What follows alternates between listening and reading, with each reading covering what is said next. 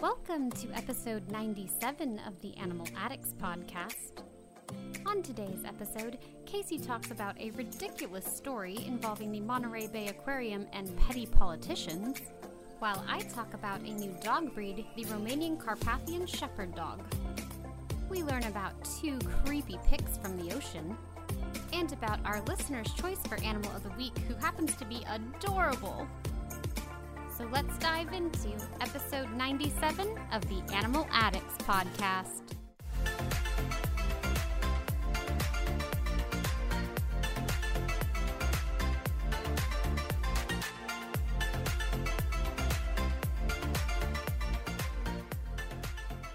Hello and welcome to episode 97 of the Animal Addicts podcast. As always, we're your hosts, Allie. And Casey. And today we're going to talk about a whole new assortment of super cool animals. But before we get into that, Casey, what have you been up to since last time I saw you? So I went to a volunteer orientation. For? It's a facility called Wild Wonders. Okay. They're stationed in northern San Diego County. And they're basically a rescue/wildlife education center. They do a lot of outreach programs with various animals, so I will be doing a keeper-like volunteer program there. Okay. Yeah, most of the animals there have either been rescues, relinquished pets. All the reptiles are relinquished pets or confiscations. Okay. So I went to the orientation on Sunday, took a tour of the facility, got to see some of the animals, and now I'm setting a date for when I actually start, and they have 3 shifts you can pick from, 7 to 11, which is what they recommend if you're looking to go into this as a career. 7 to 11, like 7 a.m. to 11. Yeah. Okay.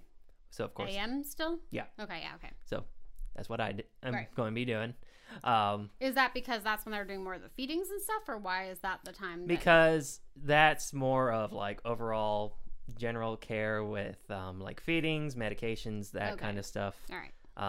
More husbandry work, whereas the 8 to 11, not 8 to 11, I was like, that's 8 to 12, mm-hmm. That's more for their smaller animals, things like ferrets, chinchillas, okay, more typical animals, but a lot of those were seizures as well because you can't own ferrets or hedgehogs in the state of California. Right.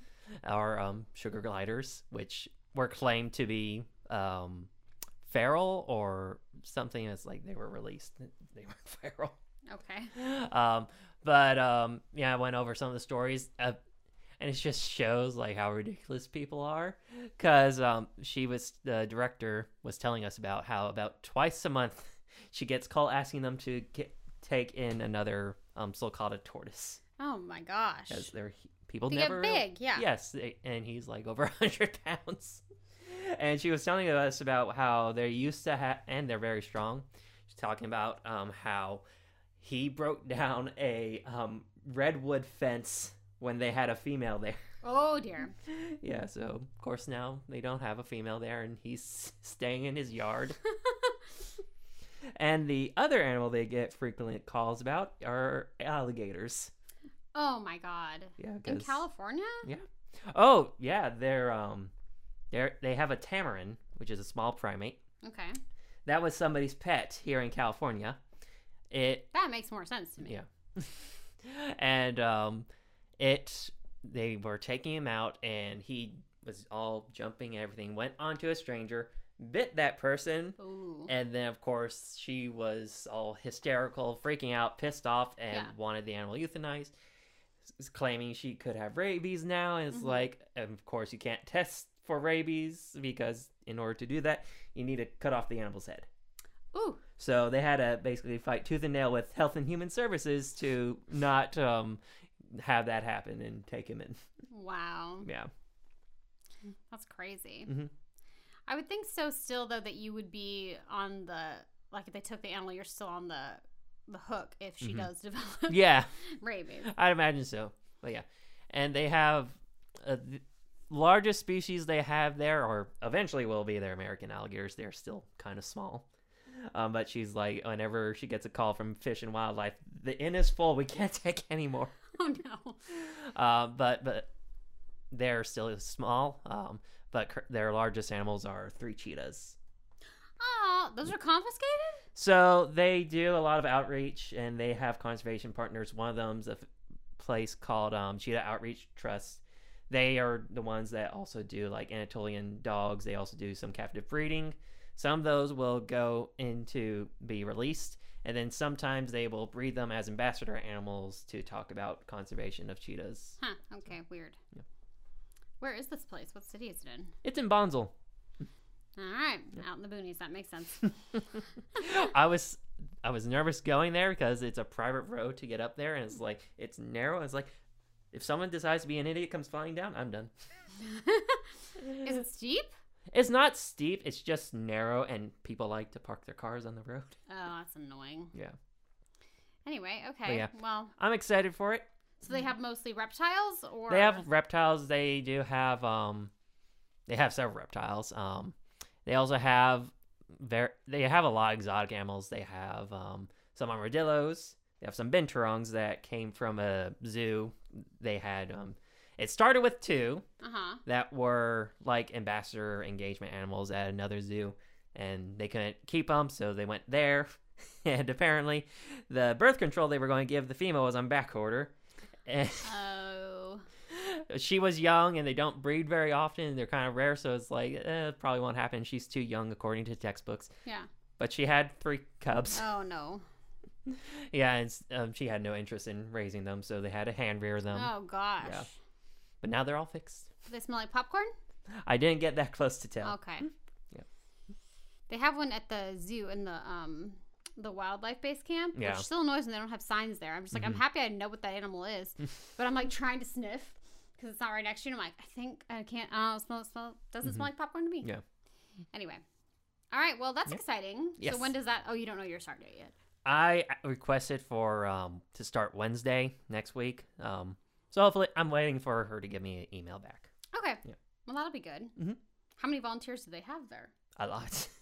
There were just 5 in that orientation that day, but most of the people that work there are volunteers. Is it just once a week, or? It's a minimum once a week. Okay. I'll try to get more. Yeah. All right. Well, that's cool. Yep. All right. Well, I guess my segue is pets that were relinquished, but a pet that's not relinquished. Although maybe I should, because she's a brat sometimes. But anyway, no, I wouldn't. She's an angel. She's an angel. That is, it's a good thing she's cute. That's all I can say. Anyway, so we're doing renovation type stuff on the house, and Tiger Lily has just been fascinated and horrified by it all. So I have these 2 giant bureaus, and we had to put all the obviously, because they had to move to do the carpet, so we had to take all the drawers out of them. They had to move the bureaus out, and these are too big for me to move myself, as you can see, because, I'm only human and a small person. Anyway, so the living room, I almost said kitchen, is full of, like, the beds out there, because then the bed comes in. Anyways, the whole thing. And then the couches are covered with the drawers from the bureaus, and she's very upset because she gets on that couch all the time. So she'll literally, like, look at us and cry and look at the couch and be like, why? What is this disaster? So that was the bad part of it. Everything's out everywhere. She can't get into her normal spots. She was shut out of my room and the back room and all the stuff, because all the stuff from my room is in the back room as well as in the living room. Anyway, so then the carpet gets replaced, yay! And then I get to put the drawers back. Well, before I put the drawers back, because I have other things going, she comes in, and the bureaus, of course, now have no drawers in them. So there's all these empty spaces for her to jump into. I might have to post a picture of her in it. It's so cute. She's so cute. And the little baby. So she jumps up in the drawers, and I got a picture of her just looking out at me, and she's so cute, wandering around inside the drawers, having the time of her life. So that part she loves. Most of this she hates, but this part she loves. She's like, ooh, new things to explore. And then in this moment, I have a bunch of things on the dressers, but before there was nothing on them, so she could just jump all over them and have all the fun. Anyway, so changing things at the house is very exciting for pets. So ways to traumatize your animals. House renovation-y type things. But then also take drawers out of your bureaus, and great excitement for cats. So that's that. I don't know how she'll feel when everything's all done. She'll be so excited because she'll get to explore everything. Anytime you move anything, cats are like, oh, what has changed? So she'll be excited to explore when it's all done. And I'll be so happy when it's all done. Then we just have to do the next room. It doesn't end. Anyway. All right, well, let's move on into what Casey wants to talk about today. It's ridiculousness. Okay, great. It's just Okay. So basically, Monterey Bay Aquarium's in hot water from politicians. Okay, why? Because recently, they listed Maine lobster fished from Canada and the U.S. on their red avoid list on their Seafood Watch app. Okay. Because this kind of fishing method has a high incidence of entanglements, especially with animals like right whales, which are incredibly endangered. Okay. And now there's a congressman who's running for election that is trying to push a bill to withhold future funding for the aquarium. Oh my God. Yes, and it gets dumber because like he's claiming that this is going to hurt the many thousands of Maine lobster fisheries, which I found out is a $700 million business from last year. Maine is what you associate with lobster. That's what they do. Yeah. Anyways, and what's really ridiculous is this has bipartisan support.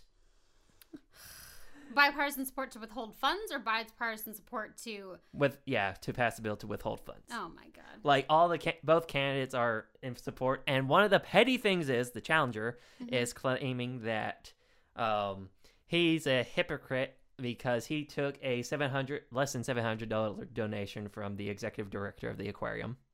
Keep in mind, this is a campaign where collectively both candidates have taken about over $5 million in contributions. Okay, that's a bit crazy. Also, what's more ridiculous is most of this money does not go to the aquarium. It goes to the Monterey Bay Aquarium Marine Research Institute, which does not run the app.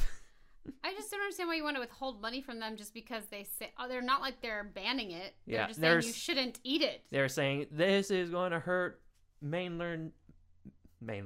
People who care, put it this way, people who don't give a shit are still gonna eat the lobster. Yeah. Like, it's not, the people who give a shit to check that thing are already people who probably aren't really eating lobster a lot anyway. Yeah. Like, they're not the people who are already supporting that industry. So that's so stupid. Yeah. Oh my God, politicians are the dumbest freaking people. Yeah, this is why fat bears only. Yeah, and just to like, as a show, I guess you could call it, he refused to give back this donation to the aquarium, and instead put it as part of his $5,000 donation to the Maine lobster board or something. I can't remember. It's too long of it. Oh yeah, the Maine lobsters industry, basically. Oh my God, so dumb.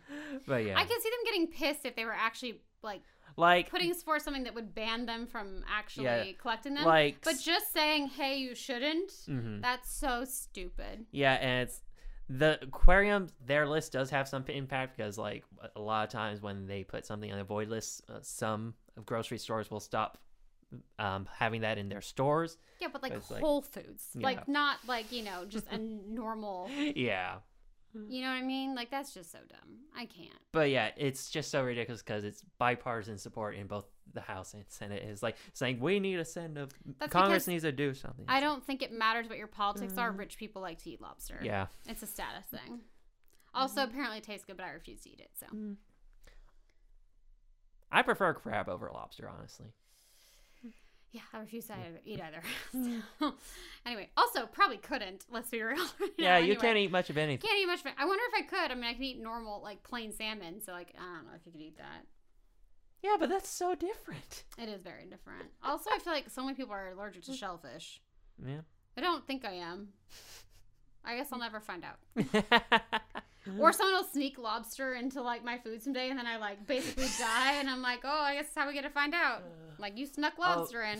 It reminds me of that scene in Mrs. Doubtfire. I cannot remember what was it. Like the scene where they're all at the dinner table, and the boyfriend asks for his food without garlic or something, and then he Robin Williams. Why can't I remember his Mrs. character's? Doubtfire. Well, yes, Mrs. Doubtfire puts something in it. I can't remember what it is now, and he basically nearly dies. That's what I'm thinking about. I haven't now. watched that in so long. I love that movie. I watched it so much growing up. They apparently made a musical of that, but I haven't seen anything No. from it. I know, so stupid. They make musicals out of the dumbest things. Now they have a Back to the Future musical. Why? Why is this happening? I don't understand it. Was there a Beetlejuice musical first, or was the movie The movie was first, because Beetlejuice is pretty recent. But That's what I thought. Beetlejuice kind of lends itself more to a musical than like Back to the Future or Mrs. Doubtfire. I'm like, please stop making all these movies into musicals. Most of them are terrible. The musical adaptation, at least. Anyway. Okay, well, from that into... I don't know how to segue this. There's no segue for this. So it is time for the doggy breed, and this time to choose, because we're in the ocean. So I'm like, well, they're not really ocean dogs. So I was like, but you know what? It is spooky season. So I wanted to find a dog that was developed, I guess, in the area where Dracula is from. I don't know how I was going to be like, ooh. Dracula doesn't do ooh. So Romania. So I have chosen the Romanian Carpathian, I don't know if it's Carpathian or Carpathian, something like that, shepherd dog. So for whatever reason, this dog only gets 2 descriptors. Everybody else gets 3, I feel like. But this one is loyal and brave. And they are in the, any guess what group they're in? The working group? You would think so. The Foundation Stock Service. It's very strange. Anyway, I feel like they just made that the herders at this point. What's that? What's different from that in I don't working? know. It doesn't make sense. Working dogs should be the herders. Unless they're, I guess they could be like retrievers. Whatever. Anyway. Yeah. All right. So, the history on these pepperonis. Also, the picture of the puppy is so cute. You have to go to AKC and see these pictures. Also, I have to say I can't get a really good picture to put on the website, so I suggest you go check out AKC's pictures anyway, because they have better ones. Anyway, so the Romanian Carpathian, I'm just going to say Carpathian. We're going to choose Carpathian. I don't know if it's right. Romanian Carpathian Shepherd Dog has been used for centuries by the Romanian human shepherds. Okay, I feel like that wasn't necessary. By the Romanian human shepherds in the Carpathian Mountains to defend the herds and guard the family or tourist cabins, houses, and barns. The Carpathian Mountains of Romania being known to this day for housing more than 50% of Europe's brown bear population and more than 37% of Europe's gray wolves. The selection of the Romanian Carpathian Shepherd breed was performed naturally from an endemic breed present in the Carpathian Danubio area. The selection was done initially based on performance and efficiency in guarding and protection, and the first breed standard was written in 1934 by the Zootechnical National Institute of Romania. The Carpathian Shepherd's international and definitive recognition came in 2015 when hundreds of dogs with the same characteristics and temperament were presented in front of international canine judges, and the breed standard, as we know it today, was written and published by the International Canine Federation as FCI Standard 350.WP. Don't know what that's about. I'm going to move right along. All right, so these peppers, the males reach about 26 to 29 inches at the shoulder and 23 to 26 inches for the females. They weigh about 70 to 100 pounds, and their life expectancy is 12 to 14 years. It goes on to say, the Romanian Carpathian Shepherd Dog is a natural guardian, very courageous and loyal, distinguishing itself by its unconditional attachment and devotion to the whole family or the herd it protects and to its master. The Carpathian is a dignified, proud, and calm and balanced dog. Oh my God. Crazy. Anyway, the Roman Carpathian Shepherds are fierce guardians, brave, intelligent, loyal, and proud dogs that are also very playful and fully devoted to their families and master. They will listen to all family, but recognize one human to be the ultimate master they will follow. That's great. The Carpathians are large, double-coated dogs, gray wolf-like in color, very agile and powerful. They are extremely efficient working dogs, naturally selected to guard and protect herds and flocks from the large number of gray wolves, brown bears, and other predators housed in the Carpathian Mountains of Romania. The dogs play an important role in maintaining a balanced natural habitat between humans, domesticated animals, and wild predators in the area. Most Carpathian Shepherds today are still working in the Romanian mountains, performing the same jobs they were selected for hundreds of years ago, and when they are not doing that, they are loyal companions and vigilant guardians of homes and families. frequently described as noble dogs due to their proud and dignified elegance. Okay. The Carpathians are big and strong, standing high as 30 inches at the shoulder and often weighing more than 100 pounds. These fierce guardians usually are very calm and balanced, appearing indifferent at times while preserving their energy for the real danger. At the right moment, they will quickly spring into action and move with unexpected agility, speed, and determination to meet a threat. Okay. Yep, that's what you got. There's that. There is that. Okay, so health-wise with these guys, I'm not going to get to the whole thing. You can check it out. But basically the main thing that they are looking for with these guys are hip evaluation, which is very common in large dogs. So there you go. And grooming the Romanian Carpathian Shepherds' furry double coat is dense to protect them equally from the cold and heat, and it varies from short on the front of the limbs to long on the tail, back of limbs, chest, and around the neck. They shed a lot of the undercoat when the warm seasons are starting around May to June. Brushing is necessary occasionally using a de-shedding brush or a dog undercoat rake. For the areas with longer fur, a de-matting brush works best. Nails can be trimmed, obviously, trimmed in the ears and the teeth, do all that stuff. Their furry double coat is dense to protect them. We already said that. Why are you saying this again, weirdo? Anyway. They need to reiterate it because it's very important. I guess. They literally just copied and pasted this exact same thing twice in the same paragraph.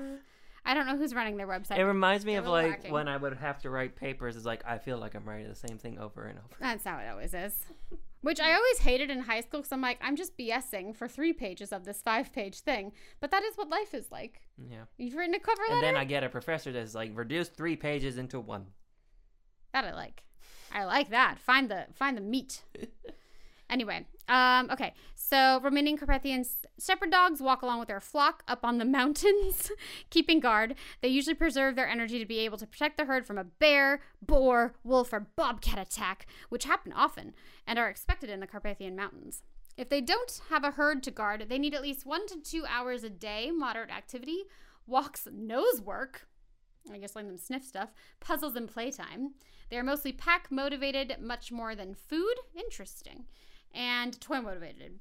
It is necessary to have a fenced yard or keep on a leash, as they do like to roam on their territory. And then obviously training and all that stuff, train all dogs. There you go. I didn't check to see if they said it's difficult. I feel like if they're shepherd dogs, they're probably not hard to train. They do have a mind of their own. And they work with little human guidance, so they might be a little tricky. But they are intelligent, so we'll see. They said they respond naturally well to respond naturally well to standard obedience training. However, most of them are usually not motivated by food or toys in the long run. So there you go. Anyway, it's a cool dog. Like I said, check out the pictures they have on AKC because they're better. We will have one, but it's not going to be as great on the website, so I'm just going to tell you that in advance. But they're cool, and that is a dog that maybe Dracula would see. Ooh, spooky season. Just all the training comment remind me of like all of it videos I've seen like of bad trainers online, but then they have good like promotion videos. It's like, yeah, the reason they have it looks good in promotion is they are working with very obedient dogs like shepherds.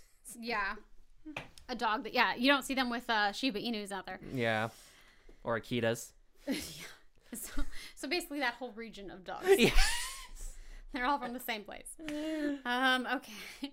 Who's the one I can't think of? Oh my god, a Jindo. Yeah. I'm like, who's the middle? Because you got Akita, Jindo, and Shiba. That's your sizes. Yeah. Anyway, all right. Well, that is going to bring us to our picks for this week, and it was Casey's choice this week. So, Casey, what is the category? I went with sea creatures that give you the heebie-jeebies. Heebie-jeebies. And I chose that to mean not scary, but like creepy. Yeah. Okay, cool. What did you choose? I went with the cone snail. Okay, and why did you choose that? Tell us about them. Okay, so the cone snails are members of the family Conidae, which hangs over 4... You okay? That's funny when it's a cone snail. Yeah. Conidae? Yep, Conidae. I love it. Okay, continue. Sorry. There are over 1,000 known species. And for fun, I looked up if we have any cone snails on our coast, and we do, the California cone snail. Okay. And Allie, I feel like you will get a kick out of its scientific name. Okay. It's California Conus californicus. I like it. California Conus californicus? Yep. I like that one. Yep. Specifically, though, I will be talking about the Geography Cone Snail, which has the scientific name Conus geographus. That's weird. That's a weird name. Yep. Why is it a geographic cone snail? Okay. We're going to get into it? Yes. Okay, good. Thank God. Just a little fun fact first. The genus Conus is what is known as the type genus for the family Conidae, meaning the root of the name Conidae comes from the word conus. And this genus is what is used as reference to define this family of snails. I feel like that's how it always is. The name in the family and the whatever, order, whatever you just said, genus, is always similar. Yeah, well, that's a rule that we do with naming families. Okay, I feel like that's just kind of redundant. But anyway, continue on. Let's see. This snail is found in the coastal regions of the Indo-Pacific. Cone snails are estimated to live somewhere between 10 to 20 years. The Geography cone snail is a small species of cone snail measuring 70 to 150 millimeters in length, and they can weigh about between 13 and 62 grams. The cone snails are all predatory marine snails, and despite being very slow-moving animals, they actually specialize in hunting fish. Oh. The Geography cone snail gets its name from its mottled pattern of its shell with a mix of colors like pink, white, and chestnut or chocolate brown, and this species is highly desired from shell collectors. That doesn't make sense why it's called geographic. I guess the model coloring kind of resembles like shapes of a continent on a map. That makes no sense. I feel like it would make more sense to be geology, where it seems like it's like, whatever. Okay. Those people were also not sober when they came up with that. Continue on. Not verified, but that is my... That's what I suspect. All right. Like many other cone snails, they are nocturnal predators, so you most likely won't see them moving around until the sun starts to set, and during the day they will bury themselves in the sand. When the snail is hunting, it will extend a structure called the siphon, which is an extension of the part of the body called the mantle, which is what covers all the visceral organs of the mollusks. This siphon acts similar to the antenna of insects and are used for chemoreception for the snail to detect its prey. The cone snail also has a proboscis, which is an extension of the oral region, and within the proboscis they have a modified radula. Most mollusks have some kind of radula, which is usually like a tongue covered in tiny teeth, similar to sandpaper. That's how I would describe it. But in cone snails, it has been modified into a hollow harpoon, which they use to strike at and immobilize fish nearly as large as they are. How far do they shoot it out? They have to be pretty close. Attached.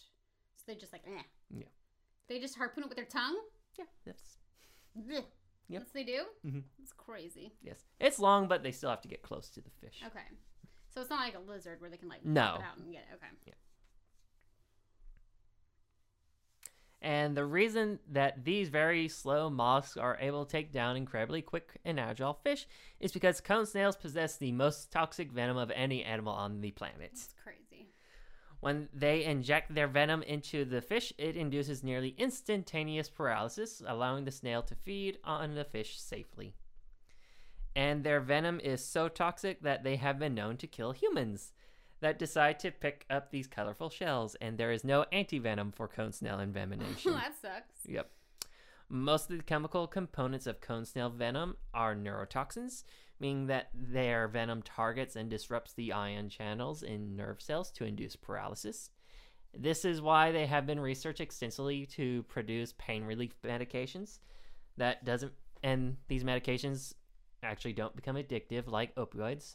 The problem with these medications, though, is that they have to be injected into the spine to be effective. Ooh. Yeah.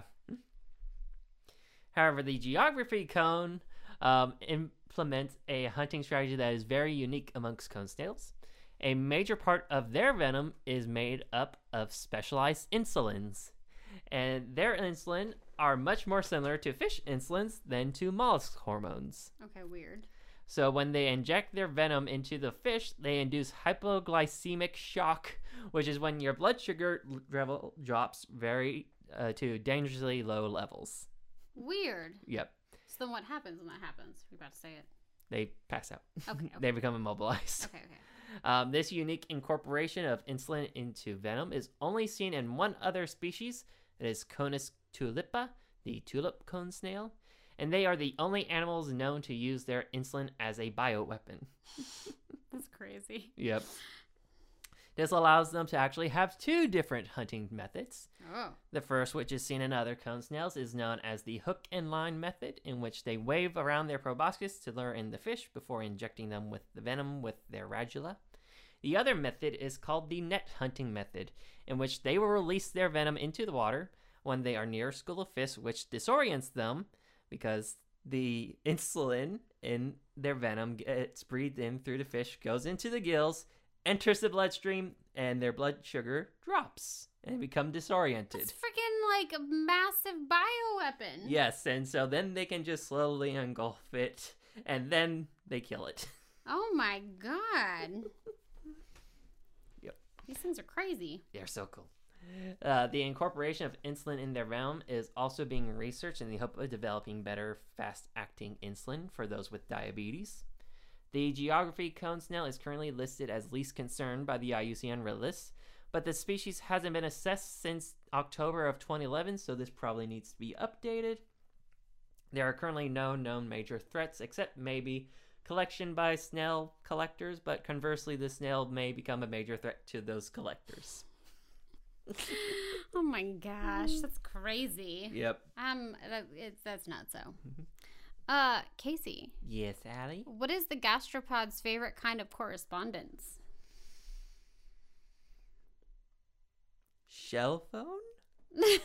I like the effort. Snail mail. Yay. I feel like you weren't mad about that one, though. You're mad you didn't get it, but you didn't hate it as much. Nothing as good as your ass kicked. Let's just be real. Anyway, okay.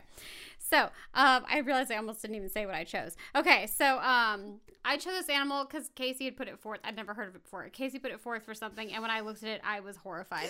Again, I wanted it to not be something that I was, like, terrified of, like, because we did the abandoned sea crate was my stuff of nightmares. And there are other sea snakes, which obviously fit that bill. But I just wanted to be something that creeped me out, and this thing is creepy looking. I don't want to see it.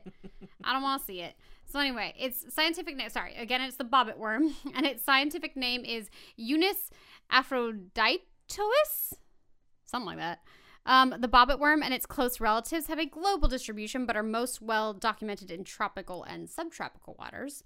They are estimated to have a lifespan of around 3 to 5 years. The Bobbit Worm is one of the largest marine worm species in the world, measuring up to 3 meters in length, but most only reach a little over a meter long. Still terrible, don't like it. They are omnivorous species that will feed on detritus and seaweed, but the bulk of their diet consists of small fish and other worms. The Bobbit Worm belonged to a group of worms under the class Polychaeta? Polychaeta. Polychaeta. Whatever. Okay. Which translates to many bristles. That's a weird name that doesn't make sense, but many bristles is cute. Anyway, it's not cute when you see it though. Anyway, they get this name because along their segmented body, they have structures called parapodia, which act kind of like feet, and on these parapodia are Kete. Oh my gosh. Which are bristle structures that are made up of, chitin? Chitin. Oh my gosh, it doesn't even say the same each way you change it. Oh god, this is when you're trying to trip me up again, and this time it's working, unlike last week. These Kete? Is it always key? Yeah. Okay. Usually we don't, in a lot of Latin words, don't use the so literally, I'm just complaining, folks, because this is CHAETAE. So the AE in one is E, but then the AE at the end is A? Sorry. Makes no sense. Make a choice. God. These Chete, I don't even care anymore. We're moving on. No, Kete. I hate it so much. Kete are used for the little freaking bristle things, okay? Little feety things, okay? Are used for locomotion and give them better traction when moving around the sediment and where they're swimming through the water column. This species is an ambush predator and will bury their long body into the sand with antenna-like structure on its head sticking out. These structures have light and chemical receptors, and when they detect some kind of stimuli, the worm will launch itself out of the sediment to grab the fish, then quickly pull itself back into the sand. This motion is incredibly fast, and they have been measured pulling themselves back at 20 feet per second. Crazy. Don't like it. They hold on to their struggling prey. Oh, I hate the way you wrote that. With a double set of retractable jaws that have a pair of serrated plates. All this is terrible. That are capable of slicing fish in half. This is absolutely horrifying. I was so happy when you picked it. Oh, my God.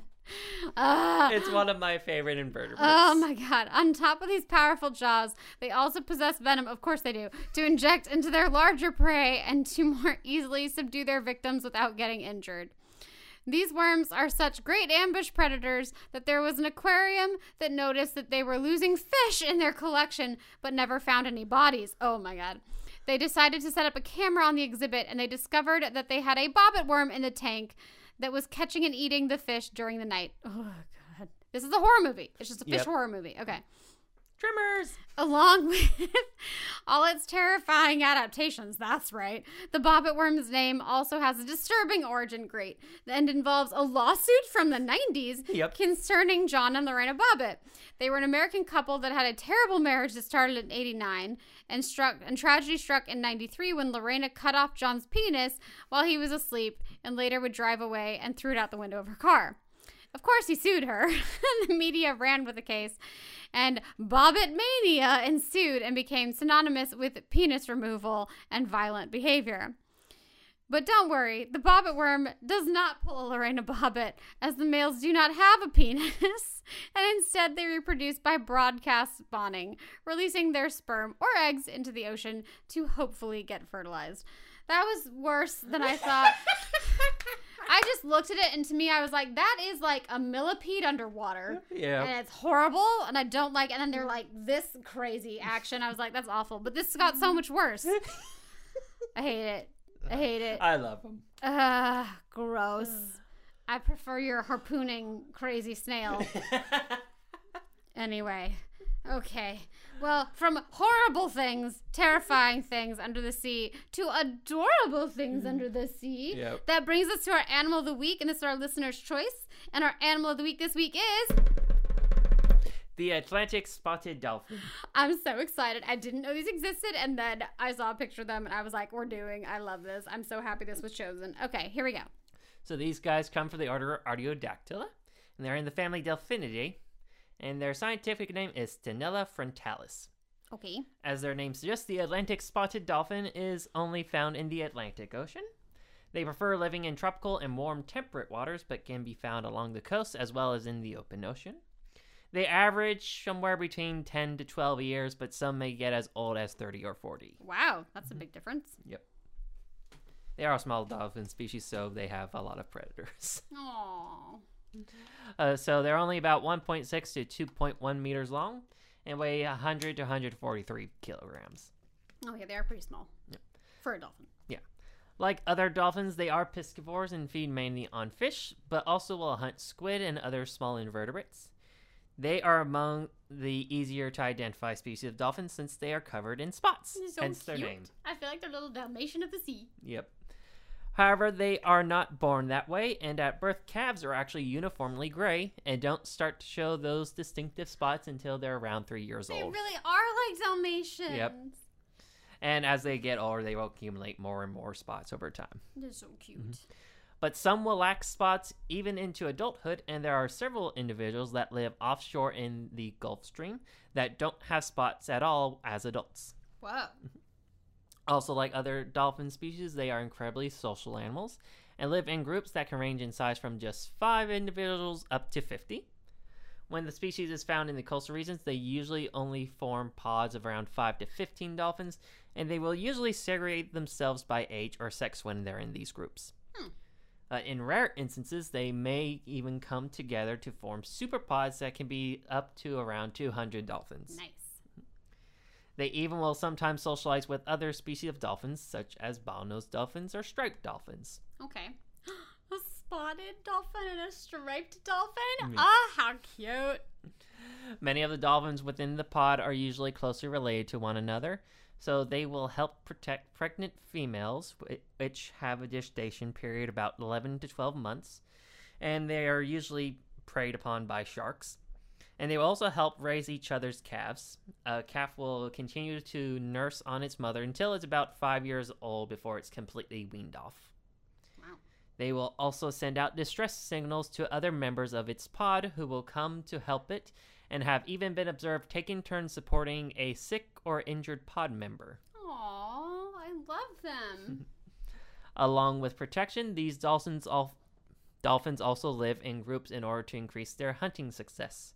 They tend to be nocturnal and hunt at night using various vocalizations to communicate, like whistles and clicks, and will work together to corral fish into a bait ball to make it easier for them to pick off the fish. Another interesting aspect of these vocalizations is that they vary just enough from one another that an individual dolphin can be identified through their unique vocalization. They are also able to focus that sound wave into a beam, and then that is powerful enough to stun or even kill the fish. Whoa, that's cool. They have between 30 and 42 pairs of teeth, and these teeth are conical shaped and they point backwards. So when a dolphin grabs the fish, they really don't have a good chance at getting away. Hopefully they eat you quickly. Yes, but dolphins can be brutal. They have observed them like playing with fish like they're chew toys. It's because they're related to freaking killer whales. The Atlantic Spotted Dolphin is currently listed as least concerned by the IUCN Red List. One of the biggest threats this species faces is getting caught in fishing gear. They are also being disturbed by noise pollution, which is disrupting their communication and ability to echolocate. And some sounds are loud enough that it can cause temporary or even permanent hearing loss, which is a death sentence for a dolphin. Oh no. Is that just because they can't communicate then? Yeah, can't communicate, can't locate prey. Okay. It's very important for them. But thankfully, they are protected by the Marine Mammal Protection Act, and they are listed under CITES Appendix 2. Okay. I don't remember. Can other dolphins do that wave thing to stun the fish or kill them? Does that have that beam? I don't remember. Oh, Didn't okay. For some reason, I thought you said water, and I was losing it. I was like, what? It's like, yeah, basically all dolphins can. I just don't focus. remember that from when we talked about dolphins before, but that's really cool, though. Mm-hmm. It's cool. I want to have dolphin powers where I can not breathe underwater, but hold my breath for a while underwater, and then, like, shoot things with sound of, like, no. And then they just stop whatever they're doing. Or die, even better. I'm like, you're done doing this. You could do that in retail with little children who are breaking everything and they just, like, fall over because they're stunned. It'd be great. Like, come collect your child. Anyway. All right, well, is that thunder? Sorry, distraction. Sometimes I don't know if they're trucks or thunder. Anyway. All right, well, that is our Atlantic Spotted Dolphin. Yes. They're so cute. I love them so much. They're adorable. When I discovered that, I was like, oh my gosh, I'm so excited. If this wasn't chosen, it was going to be an animal, let me tell you. It would have been covered at some point. All right, so if you may remember from, I think, Allie's Revenge. I don't remember, yes, a bit ago, Casey did a horrible quiz for me that made no sense because there were many right answers to the first hint, I guess we'll say. And so I'm making one for Casey now. So here we go. I've called it Figure It Out, Allie's Revenge. It is the sequel to the original. And yeah, so we're going to see how you go. What's my time? I think, well, you did 10 minutes, right? Yeah. So we'll do 10 minutes. Same structure. Okay. So it's the 10, hopefully I did it the same way. So it's essentially you get 5 hints to get it, and there's 10 of them. Okay, are you ready? No, but I'm going to. Okay, here we go. Ready? Wait. Damn it. Yes. It's a dog breed. Jindo. Nope. It's in the non-sporting group. Oh, boy. Non-sporting group? Mm-hmm. Shiba Inu? Nope. I think we've covered that. I don't think we talked about a Shiba. I thought we did. I think we talked about No, it. I know what I was thinking. Kleekai. Oh, okay, no. Damn. It's not them, but good job. They are kind of, sort of similar looking, sort of, kind of. Okay, it was developed in the Americas. Oh, boy. That should help. It does not. We have not covered as many in the Americas.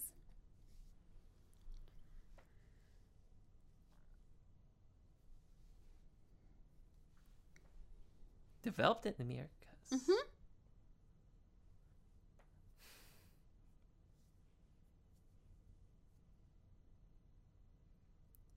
It's named after.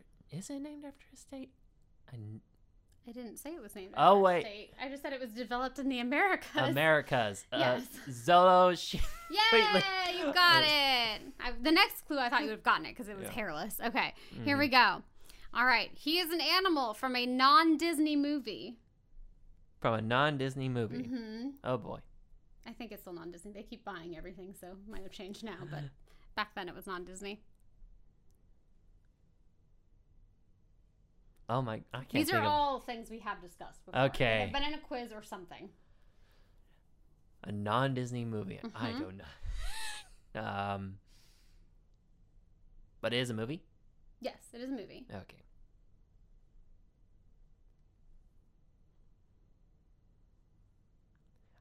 I'm not even going to be able to guess. Just go to the next one.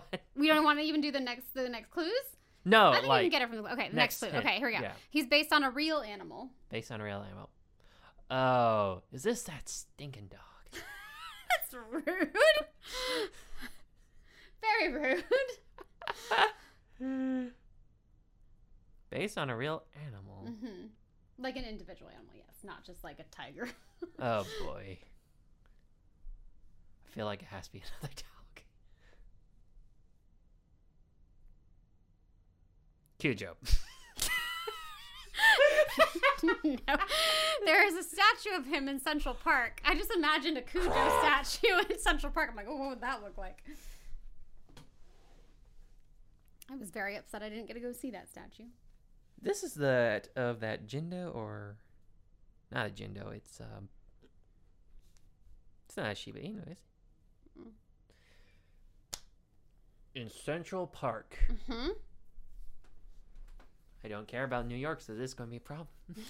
Oh, wait, this was a movie. Yes. Movie. Central Park. The fact that there's a statue of him in Central Park means he's important. Does it, though? Wow. If I don't remember it. I mean, I don't just go around putting up statues of Mufasa or something, so like... See, I'm still fixed on it being a dog, and I'm pretty sure now I'm not. I don't have the timer to tell you how long you have, sorry. You have 6 minutes. What hint are we on? That was your third one. Okay, let's go to the next one. He is a canine. Okay. And I have to know his name. Mm-hmm.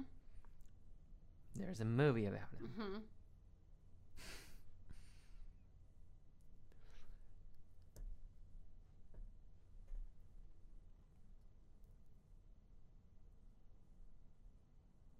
Why can I not?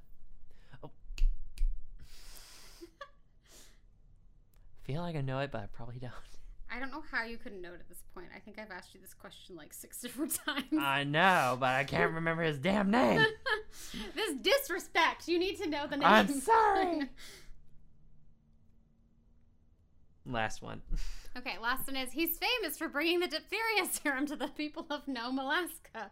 Yeah, I knew it was that. I just can't think of his name. Oh my god.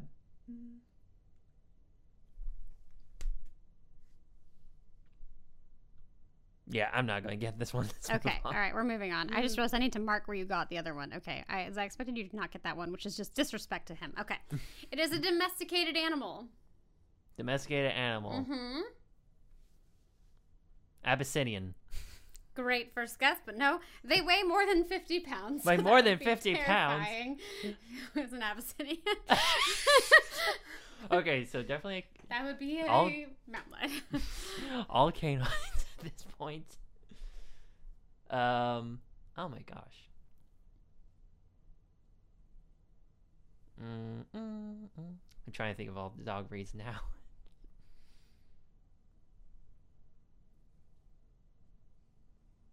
There have been a lot. I know, that's what's hard.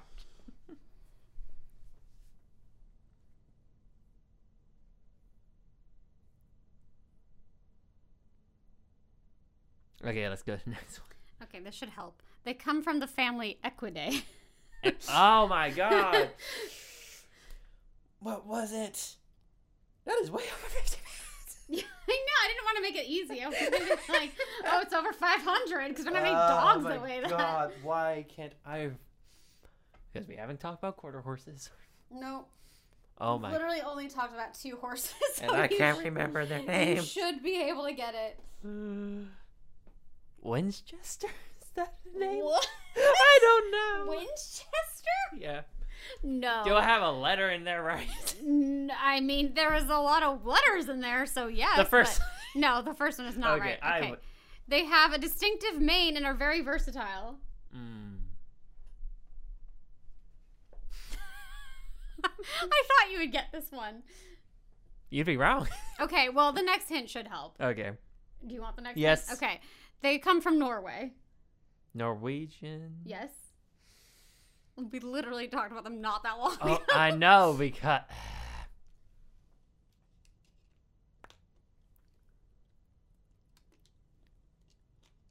Yeah, this one I'm going to fail, too. You giving up on this one? I'll take the next hint. That's the last hint. Oh, that was the last hint? Oh, yeah. Yeah, I... Okay, moving on. All right. She's a fully aquatic animal from a movie. Fully aquatic... Yeah, I'm going to steal that from you, yo.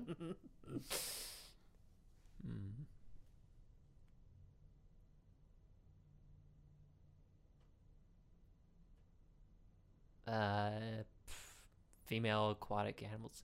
Ursula. It's not an animal. She is an octopus. She is a human octopus thing. Anyway, I don't think that's human anymore. She's from a Pixar movie. Oh, Pixar. Oh. Blue Tang. Dory. No. Oh, really? She is an animal I picked as a favorite. Is that not a... Am I naming the species or the individual? The individual. Oh, damn. But either way, if you said the right type of animal, I'd be like, yes, and then you have to come up with the name. But it is an animal I picked as a favorite.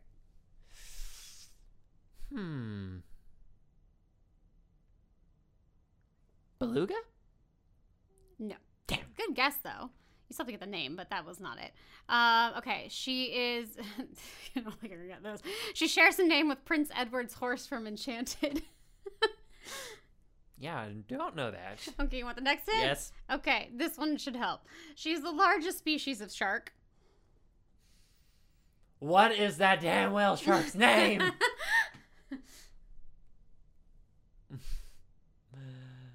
Oh my god.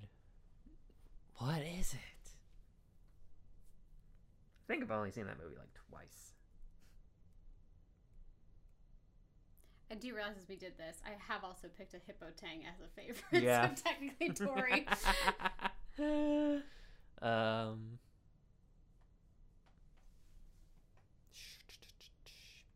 I'm going with Wendy because I can't remember. Okay, great. Moving on. It's an alliteration. It's my best guess. Okay, sure. All right, here we go. It's a domestic animal developed in Europe. Domestic. Oh, Holland Lop. No, good try. It weighs under 12 pounds. Ooh. Under 12 pounds. Mm-hmm.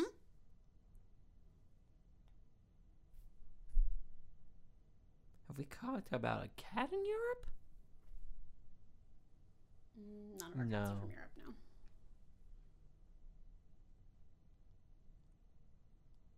Oh my. Lhasa Apso, is that it? We didn't talk about that, but okay. Damn it. It is described as alert, curious, and loyal. As what? Alert, curious, and loyal.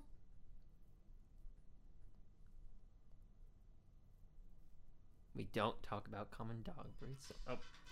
Dude, we didn't get through half of these. Yeah. Okay, all right. Well, I didn't expect it to be this bad, Casey. I did. Okay, you literally got one right. Woo! Oh my god, I thought it would be better than that. All right, here we go. I'm just going to go through all of it because this was pretty rough. Okay, so you got out of 100 points. Let's see, 10, 8, 6. It ain't nothing. It's not nothing. All right, great. So the first first one. It's a dog breed. It's in the non-sporting group. It was developed in the Americas. It's hairless. It's named after an Aztec dog-headed gog. That's the Xolo. Yeah. Xolo is queenly. Okay. You get all the ins on this. Balto. It's freaking Balto. Stop disrespecting this dog. Okay, anyway. All right, here we go. So the one we got through all the hints again that came from Norway is the Norwegian fjord horse. Fjord. Yes. This word. Okay, you got all the way. You got that she's a whale shark. Her name is Destiny. Destiny. Mm-hmm. Oh, I also was almost like, it's usually a stripper name. But anyway. All right, this is where we got caught. Is Wendy not a stripper name either? Wendy's not really a stripper name. It's usually like Diamond, Destiny, like things like that. Anyway, now I say that as I've never been to a strip club, but just like in movies and stuff, I feel like there's always Destinies. I've never been to a strip club, but I went to a bar that kind of turned into a strip club. That can happen. Anyway, so the one we got stuck on, okay, so it's described as alert, curious, and loyal. Here we go. This may have helped. People say it looks like Chewbacca. Oh. This would have helped more. This the capital of Belgium is in its name. It's the Brussels Griffon. Yeah. All right. This one I did not expect you to get. He's a Disney horse. Uh-huh. He's from a non-princess movie, meaning it's not like Princess Jasmine, Princess Ariel, any of those, right? Okay. He's from a movie that was released after you were born. So I was trying to help you out. After I was born. Yeah. He's a white horse, which is most of them. And he shares his name. This you think you can get. He shares his name with a Greek hero. With a Greek hero? Yes. Hercules? Achilles. Ah. Yes. These are all things we've mentioned in various quizzes. Okay. It is a breed. They were brought to Europe about 1,000 years ago by the Magyars. I don't remember how to say this. They are loyal, smart, home-loving. It's in the herding group. This one you could probably get. They have a corded coat that can look like a mop. What is...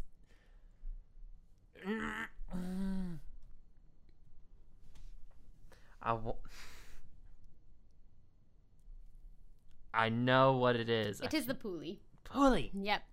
All right. This one is, she's from a Disney movie. The movie is based off a book. I did not think you'd get this one. The movie is set in New York, and the main character is a cat. She is a dog. She is a poodle voiced by Bette Midler. It's Georgette from Oliver and Company. Oh yeah, I would never get that. Yeah, I knew you wouldn't get that one. This one, I think you can get this one. I'm gonna go with this one. This is a breed that weighs more than 20 pounds. Okay. They're in the working group. This is where you should get it. They will shed their undercoat with great enthusiasm. Oh, it's... Was this the Great Pyrenees? Yes. Okay. They look like polar bears, and they're herding dogs in the Pyrenees Mountains. See, if you'd gone to that one, that would have been a giveaway. Anyway, okay. This is an animal actor. They appeared in radio, TV, and films. They made more money than Elizabeth Taylor in one of their movies. I don't remember her. This is the actor, though. They originated the role of the most famous dog of all time. I guess arguably, but I would say it is. The dog is. The character is. Lassie. Yes. The dog's name is a synonym for friend. Oh. Friend. Synonym for... I have very limited vocabulary. Pal. It's pal. Pal. That is such old English. Yeah, it is. Well, it was like in the freaking 40s. Anyway, so there we go. Allie's revenge was swift and brutal. I did not expect it to go that bad. If you had just moved on, I know you would have gotten the Pyrenees. Yeah. I'm stubborn. I guess. Hubris. I really thought you'd get the Norwegian fjord horse because we talked about them like 4 episodes ago. And I thought the Brussels might be helpful when you figured out that it was Brussels.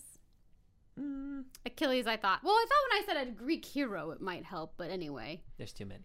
So that was rough. I'm very happy, though. That was like a result like you usually give me. So when you pull stuff like that, that's the kind of stuff you're going to get. Just so you know who you're messing with, okay? All right, well, that was our listener's choice episode. We have one more episode. Ooh, that is definitely thunder. Hello. Anyway, we have one more episode in the Atlantic Ocean after this, which will be closest to Halloween. Ooh, the spookiest of all. Anyway, thank you for listening to episode 97. As always, we're your hosts, Allie. And Casey. And we will catch you on the next episode of the Animal Addicts Podcast. It's thunder spooky for Halloween. Yay.